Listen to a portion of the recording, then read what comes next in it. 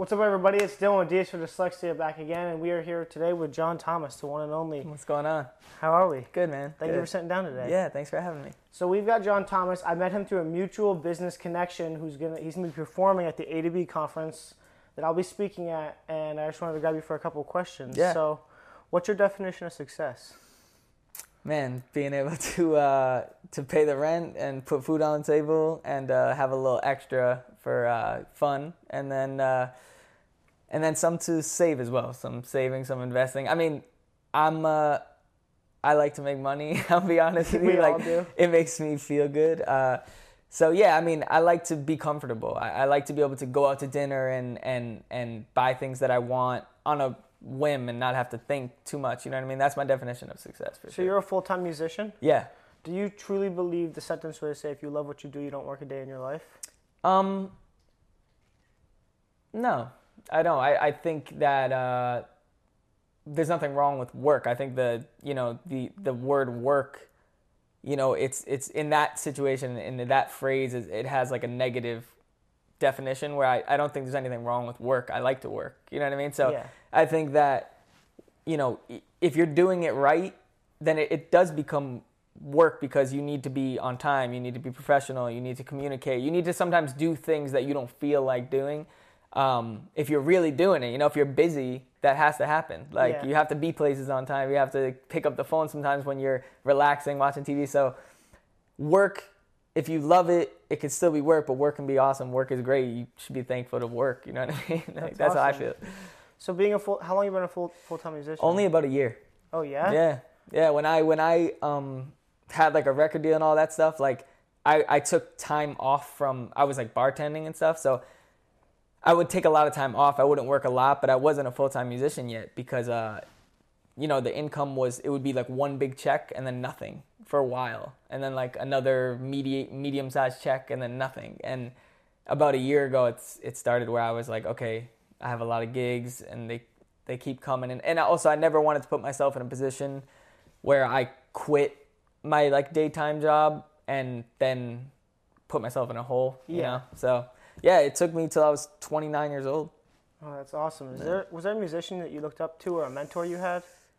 Yeah, I mean, I look up to a lot of musicians, but I think I went through different phases in my life and gravitated towards certain people. When I was younger, when I was a kid, it was Michael Jackson, and then as I got older, like there was people like Justin Timberlake, there was people like Bieber and Harry Styles and all those guys, and Ed Sheeran, the more modern guys, and then all over the place. Brian McKnight on the R&B side, like it was different people at different times. But as far as a mentor, I think all the people that kind of put me through the ringer in my life, like kind of were my mentors in a way, because they taught me a lot of the things that I never want to feel again, you know what I mean, and experience again. And they taught me how not to do certain things. And then there was people that I had that were great influences that I looked at them and I was like, wow, they handled themselves really well. They get a lot of work.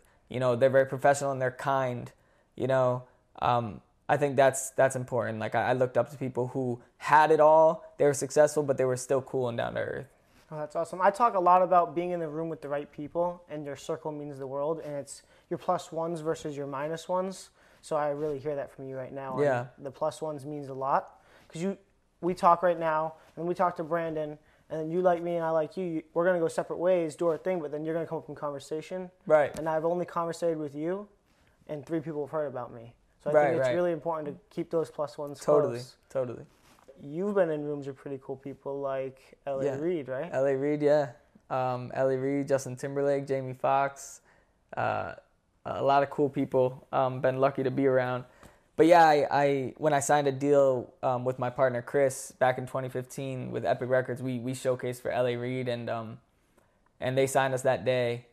It was a pretty cool experience. It was intense for sure. L.A. kind of walked in, and after his whole staff was just sitting there, like they were ready for us. He was the last one to walk in, and he was kind of just like, "You can start." Like that was it. No, like really hello or anything. Just like, "You can start." And so we did like probably 3 or 4 songs like they asked us to. And then he was like, "Thank you guys. You can go wait outside now. Like we're going to talk amongst ourselves." So then we kind of headed up to the office and waited for the fate of our life to be delivered to us. So, the staff and him didn't give a lot of emotion or reaction to our showcase. But, that's the industry. Like, it's kind of, hopefully it's a mentality that starts to fade as time goes on, but it's this old school mentality of kind of like show nothing, poker face, give them nothing.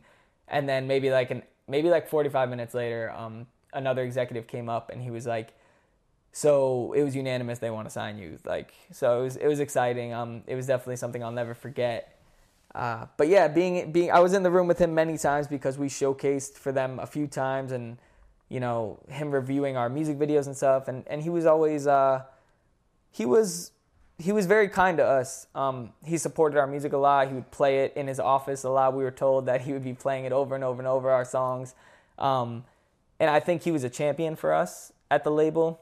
Unfortunately, I think people that actually ended up having the hands on the project, the people that were below him, the project managers and A&Rs and stuff, I think they weren't as crazy about the stuff, but he was cool. We always had good experience with LA. Oh, that's awesome. Yeah. So a lot of kids in high school and college and out of high school don't know what they want to do, but like there's a lot of kids who dream about being a musician or a superstar and rooms with LA Rude. What would you tell them for advice? I think that you should say yes to everything that comes your way, even if you feel like it's scary. I think that was what really took me to another level, was saying yes to things that I was afraid to do.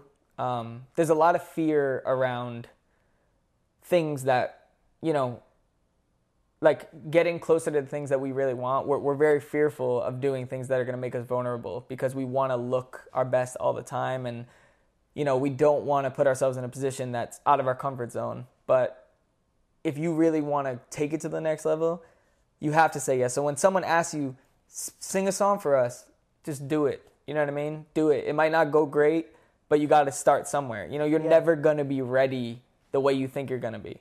So my advice is say yes to things. My advice is, if your goal is to sign a record deal, like, that's cool, but try and build stuff on your own. Like, try and really get things going for yourself. Don't rely on a manager or an agent or a label, because it's tough. It's tough. Like, you have to understand the odds that you're facing, And I don't mean to be negative at all. I'm being realistic, though. I'm being realistic. There's so much room in this industry to make money and do well, but it doesn't all look the same. And I think that's the thing. A lot of musicians they only see one thing. They're like, I want to be Justin Bieber, or I want to be Ariana Grande. Yeah. And that's cool, but guess what? There's 25 spots to be an artist at that level. Every 7 years, there's 25 spots. Now, your odds of being one of those spots aren't great. It's totally possible. Shoot for the stars, but if you land on a cloud, that's cool. Yeah. You know what I mean? Like, own that cloud. Be a big fish in a smaller pond. Like, I think there's nothing wrong with that. That's my thing. You asked what my saying is? Yeah. My saying is be a big-ass fish in a small pond, because you can eat all the fish around you, and then you can expand, and you can jump to a bigger pond. And it's okay to take steps, you know what I mean?